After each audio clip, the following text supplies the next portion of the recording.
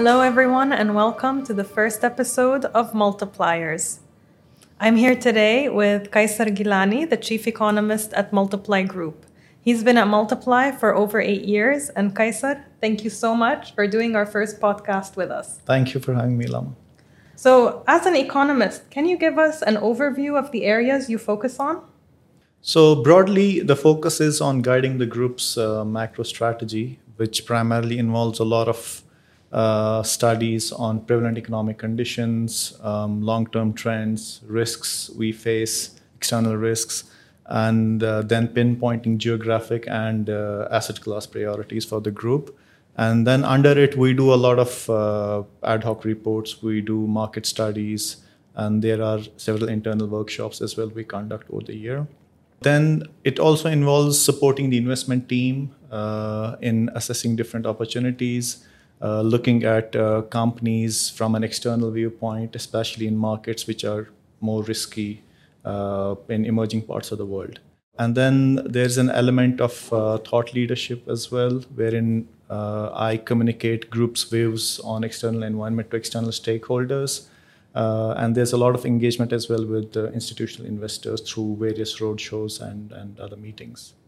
Kaiser, can you provide us with an overall assessment of the state of the economy today? I think global economy is in a much better shape right now compared to the start of the year when there was a lot of discussion about a recession happening.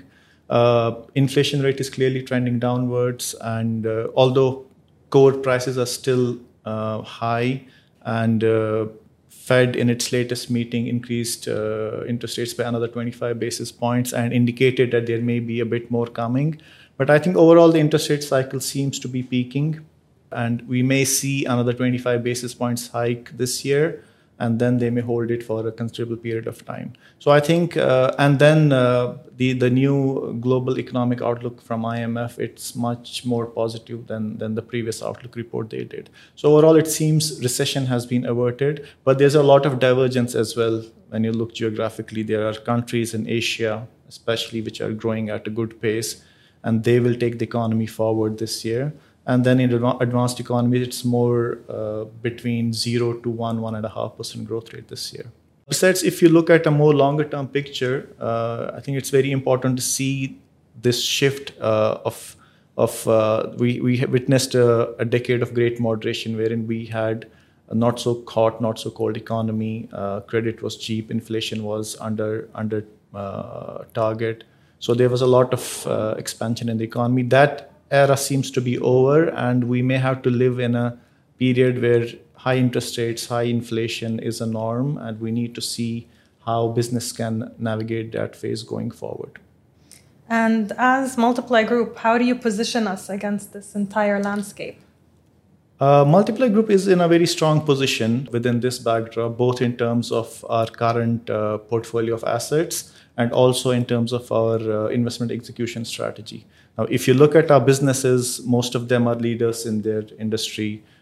Despite several headwinds, supply side pressures, they have maintained good performance, very strong margins. So I think we are safe on that front. And then you see a bulk of our asset base is based in the UAE. It's important to highlight the characteristics of the underlying economy. And when you look at local economic dynamics, there's a lot of divergence. What's happening here and what's happening in the rest of the world. So last year, for example, UAE grew at the fastest pace in over a decade. And this year so far, numbers look positive, although there may be some impact from oil production cuts. But Abu Dhabi economy, for example, non-oil economy grew by 6% in the first quarter. Latest PMI numbers also show robust private sector growth in the economy. So I think this bodes very well for our subsidiaries going forward. Absolutely. And if we zoom out a little bit, what challenges or risks do you see going forward for the global economy? There are a lot of challenges. Some are structural in nature. We have seen them over the years, and some have been triggered or accelerated post-pandemic. I think I would re-emphasize the point I mentioned earlier on inflation and interest rates. I think once that starts to trend higher, it's a difficult situation for certain countries, certain pockets of the economy to navigate that. And then when you see some of those secular drivers of the economy like globalization, young population, those trends are either reversing or they're not growing at as fast as they used to. So these things are inflationary in nature, and at the same time, they don't really they were boosting a lot of productivity in the economy, which may not happen going forward. And then the $300 trillion debt, I think it is even bigger of a problem when you see record high interest rates. So for certain countries, there's a lot of distress. I think there was a report recently that around 70 odd countries globally are in debt distress, facing difficulty to service debt and having currency depreciation at the same time. You can see similar trends happening in the corporate world. A lot of defaults happening, especially in advanced economies.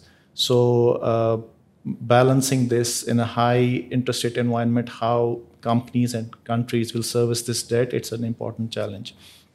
And then lastly, I think the geopolitical situation is not obviously improving. There's a major war going on in Europe, and there's a technological cold war brewing between US and China, which obviously will impact everyone. And if we can just flip to the other side of the coin and end on a positive note, what do you see are the future drivers of growth going forward?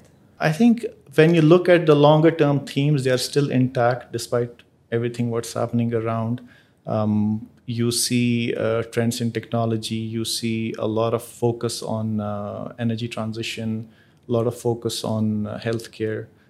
These are more long-term themes, and there's a lot of policy support, a lot of private sector investment going into this space, which I think will be a key driver for growth going forward.